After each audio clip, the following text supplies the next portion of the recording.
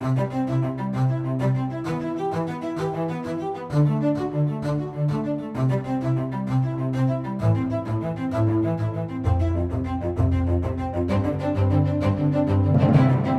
to our special Faith in Life feature of Life Beat. I'm your host, Chris Gast, Right to Life of Michigan's Director of Communication and Education. Today we're going to listen into an interview that we did with Pastor Chris Thoma from Our Savior Evangelical Lutheran Church in Hartland. He did this video this interview as part of our video about Love Protects Life, our initiative to encourage churches to adopt a weekend in October, Saturday and Sunday, in which they are going to make abortion and talking about it a focus.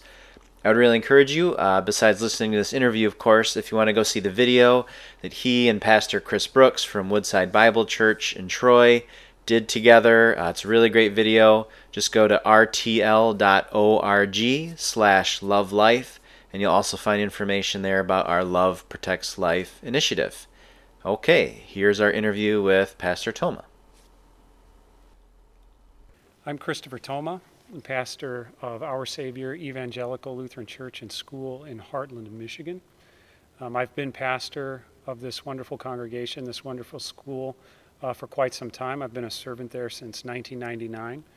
It's a congregation of about 950 souls, and it's a privilege, again, to serve in the fields alongside these wonderful saints in the Lord. Some of the wonderful things about our congregation, first and foremost, is that our primary mission into the world around us is our day school, which is a completely tuition-free preschool through 8th grade endeavor. So we are able to serve the community around us with free Christian education, which is something that our world so desperately needs. My congregation is a pro-life congregation. I am a pro-life pastor. And the reason I can say this with great certainty is because our Lord is a pro-life Lord, and His Word is pro-life. Go anywhere you want in the Scriptures and dig into those issues of life and death, heaven and hell, and at the center of all of it, you'll find a Savior who loves you and desires for you to have life. And from that, He brings a gospel that is always aimed in the direction of preserving life, protecting life. So it would be hard-pressed for me as a Christian pastor to ever put myself into the position of being someone who would be considered pro-choice. It can't be done. They don't fit together. So I am a pro-life pastor, and I urge and teach and preach to my congregation to be a pro-life congregation because our Lord is pro-life. Why do you think pastors and churches are fearful for speaking out on life issues? For the most part, or for the first part, I would say that I don't believe for a second that pastors are fearful because they feel inadequate. That they maybe feel like they don't have the skills or the resources or the intellect. They are pastors, just to be honest, and not to be vain in any way, but pastors are some of the best educated folks on the planet. Some of the smartest people I know are clergy. But the point being, I don't think for a second they're afraid of engaging on the front lines because they just don't feel like they've got what it takes to actually make a difference there. And mainly another thing to this is that they're equipped with the Word of God. And they know this. Being equipped with the Word of God is to be equipped with what Paul says throughout his epistles is the power of God unto salvation. So pastors have this. And with the Bible in hand, with the Scriptures in hand, they have the clearest way forward for bringing the will of God to their people and to the communities around them. They can say, here's where the Lord stands on these issues. What are our opinions of it? Well, that's great. But in the end, what's the Lord think of these things? And how are we as God's people to understand this and to go forward with His will and affect the communities around us? So the fear is not inadequacy, I think. But now, so what is it then? Most often I'll hear from men that pastors are afraid because they're they're afraid of maybe offending someone or offending a member or something like that. I think some of that comes from the fact that they've somehow assimilated into their thinking that the idea of abortion is a political issue. But it's not a political issue. It's a life and death issue. And if it's a life and death issue, it's a Christological issue. So a Christological issue belongs to the church, not to the world. So it's the job of the church to step up and step out and deal with this particular issue. But nevertheless, pastors are, of course, fearful that that it is a political issue, and that because it's a political issue, their people believe it's a political issue, and they don't want to offend anyone. And why would they not want to offend them? Well, because you offend your members, what happens? Attendance goes down, giving goes down, and that makes a difference to them. And it's understandable, those fears. In the end, these fears are sort of boiled down to a fear that's more particular to the risk involved of exposing oneself. When you turn on the lights to expose the monsters, and you're the one turning on the lights, and the monsters now can see you, and they aim their focus on you, set their sights on you, that's a scary thing. To know that those who would support abortion, those who are adamantly in favor of it, and even vigilantly in favor of it, might make you and your congregation a target. That can be a fearful thing, and especially if you come into this as a clergyman or a pastor feeling alone, feeling as though you're the only one. Congregations will be afraid of being called out amongst the community in these ways. How is it that pastors and churches can really engage on the issue of abortion? The need to be engaged on the front line on the part of pastors and congregations is absolutely crucial. And we were talking just a moment ago about the reasons for fear. Fear has kind of this geometry to it. And it always ends up building platforms that allow permissions for the villains, for the cruelest among us in society to cause incredible devastation. Anywhere you go in history, you pick the time, the ethnic cleansings in North Africa or Africa as a whole. The Holocaust is one you might think of, the euthanizing of all the mentally ill in Germany at the time, the millions massacred under Stalin's socialist regime.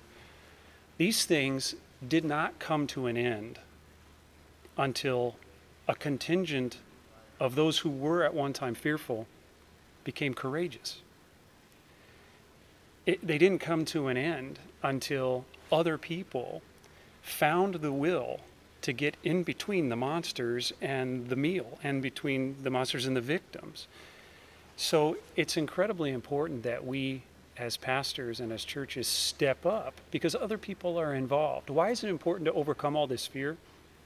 Again, because lives are at stake. Lives are at stake.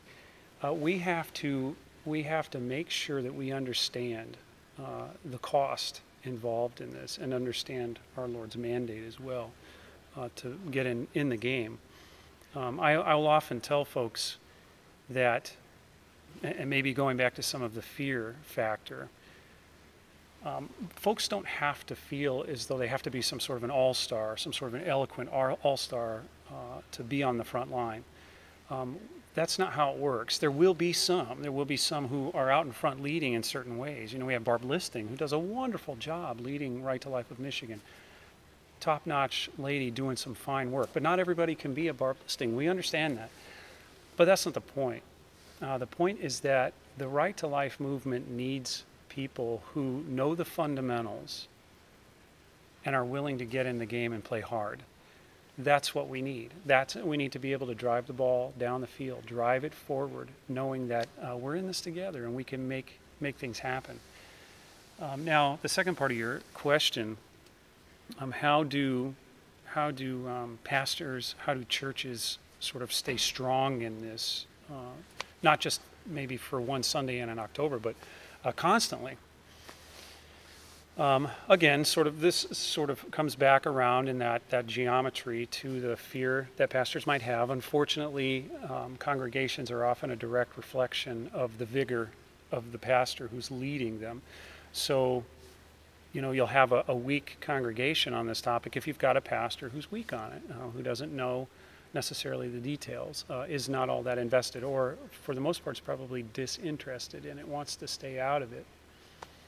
So it's important that the pastors preach and teach regularly, preach and teach their people on these topics regularly. Again, this is not a political issue. This is a Christological issue. This is something that the church owns. And interestingly enough, the prophet Hosea, the Lord through the prophet Hosea speaks as to how his people are suffering and dying for lack, or they're lacking knowledge because the pastors are not preaching and teaching them. So the Lord is not happy when the clergy sit back and let the world, the secular world, accommodate itself, cling on to these things. So it's important that we do engage. So congregations can be strong when their pastors are being strong and teaching and preaching to them on a regular basis. And you'll see the effects of this. The effects of this will be natural. The congregation will go out, the people in their individual lives, their one-on-ones with family, with friends, but namely at the ballot box, they will know the will of the Lord. They'll know to be able to discern who is the better candidate, who is going to stand for life, and who actually has that sort of that steely spine that matches their own when it comes to actually letting their yes be yes and their no be no in this regard. So that's very, very important. The pastors have to preach and they have to teach on it regularly. This Love Protects Life initiative is beautiful in this sense, in that it gives, not only is it a beautiful title, which I'd like to talk about at some point here, it's a beautiful title that's been selected, but the initiative itself puts before the congregations a wonderfully faithful opportunity to actually do that, even if it's only one Sunday, but that one Sunday can be replicated by the pastors throughout the year. They can build bridges from that, not only in September, October, but even after the election in November, continue the momentum. Now, pastors in particular can stay strong in this fight on a regular basis throughout the year, based simply by using the skills that God has given them. I was saying before that pastors have everything that they need. Not only do they have the Word of God, but interestingly enough, they're taught things like hermeneutics and homiletics and catechetics. They're taught to interpret the Word of God faithfully. They're taught to preach the Word of God faithfully. They're taught to teach it. So they have these skills that they can employ not only in their congregations, but that they can employ in the world around them. They can go to public events and be a speaker. They can write op-eds for newspapers or for news outlets of some sort. They can engage in board meetings, civic board meetings, and meet with the civic leaders and do what they can to influence them by the skills that they already have as a pastor. And that has a wonderful effect well beyond the doors of the church, if they're willing to employ them, if they're willing to do that. So pastors can practice that and can do that all year long. What's the most important thing that a pastor can do to impact the issue of abortion? The most important thing I think that they can do is to, and sort of backtracking on what we've said already, is to overcome that fear. Find the vigor to get through that fear and recognize that it's not about you, it's about others. To recognize that lives are at stake and that your preaching and your teaching makes a difference. The Word of God, again, influences, it converts, and it convinces the heart. And the more opportunities a pastor has to give that, whether it's to his own members or to people outside of the congregation, the more change happens, the more possibilities for that to happen. There's a problem with some of this too, though, and it comes to mind. Who was it? You're going to probably want to edit this out, this thought process. It was Edward Muir. He's a Scottish poet, and he's the one who said, fearlessly the lawless roads, how does it go? Fearlessly the lawless roads ran wrong throughout the lands. And what does he mean by that? He means that lawlessness has a fearlessness about it. And that requires an equal fearlessness to combat it. If we as a congregation or we as pastors don't have that same fearlessness, if we can't conquer the fear we've got of being exposed as pro-life, then we've got a problem, because the forces aligned against the pro-life movement are strong. And we already know who's driving them: the devil, the world, and the sinful flesh. And they're not going to back off. Now, on the other hand, that also begs the question as to who's most equipped for going into this combat and standing firm. It's the Christians, the Christian churches, the pastors, the people. Why is that? Because, again, we're equipped with a knowledge that gives us hope, that no matter what happens, our Lord is the Savior. He's already won the victory through his life, death, and resurrection. That enlivens us for going off into this. We're the best equipped to do that. Now, again, since Muir comes to mind, there's another aspect to that. What is it that we're exactly combating when it comes to this lawlessness? Right now, radical individualism is running amok in our society. And what is radical individualism? It's the belief that you're free to be and say and do anything you want without consequence. So it's important that congregations, that pastors, again, lead their congregations in understanding how do we navigate those waters? How do we navigate this radical individualized secular culture and understand that while we may want to do something, it may not be in alignment with the will of God. And so our opinions and our thoughts on these things are to be in submission to God's thoughts and his opinions. Again, pastors, make that happen. What is it about the title of our outreach, Love Protects Life, that reaches you as a pastor? It absolutely does. Because the title itself says it all. Love protects life. And as soon as I saw that title, I thought of Luke chapter 10. I thought of the Good Samaritan text. And this is something that in various presentations I've talked about before. But there's a reason that I talk about it, because it's good to tell pastors or to remind them of what the biblical definition of love actually is. When you dig into the scriptures and you understand love, and you understand it from God's perspective, you realize things like, the opposite of love. It's not hate. It's not that when God, if you don't love someone, you hate them. The biblical interpretation here would say that the opposite is that you don't care. So it's disinterest. So the opposite of I love you is I don't care about you. That is about as far from what our God is, who he is in his very core, what's burning inside the engine of the one who gave his son for us. We fell into sin. He didn't take off running.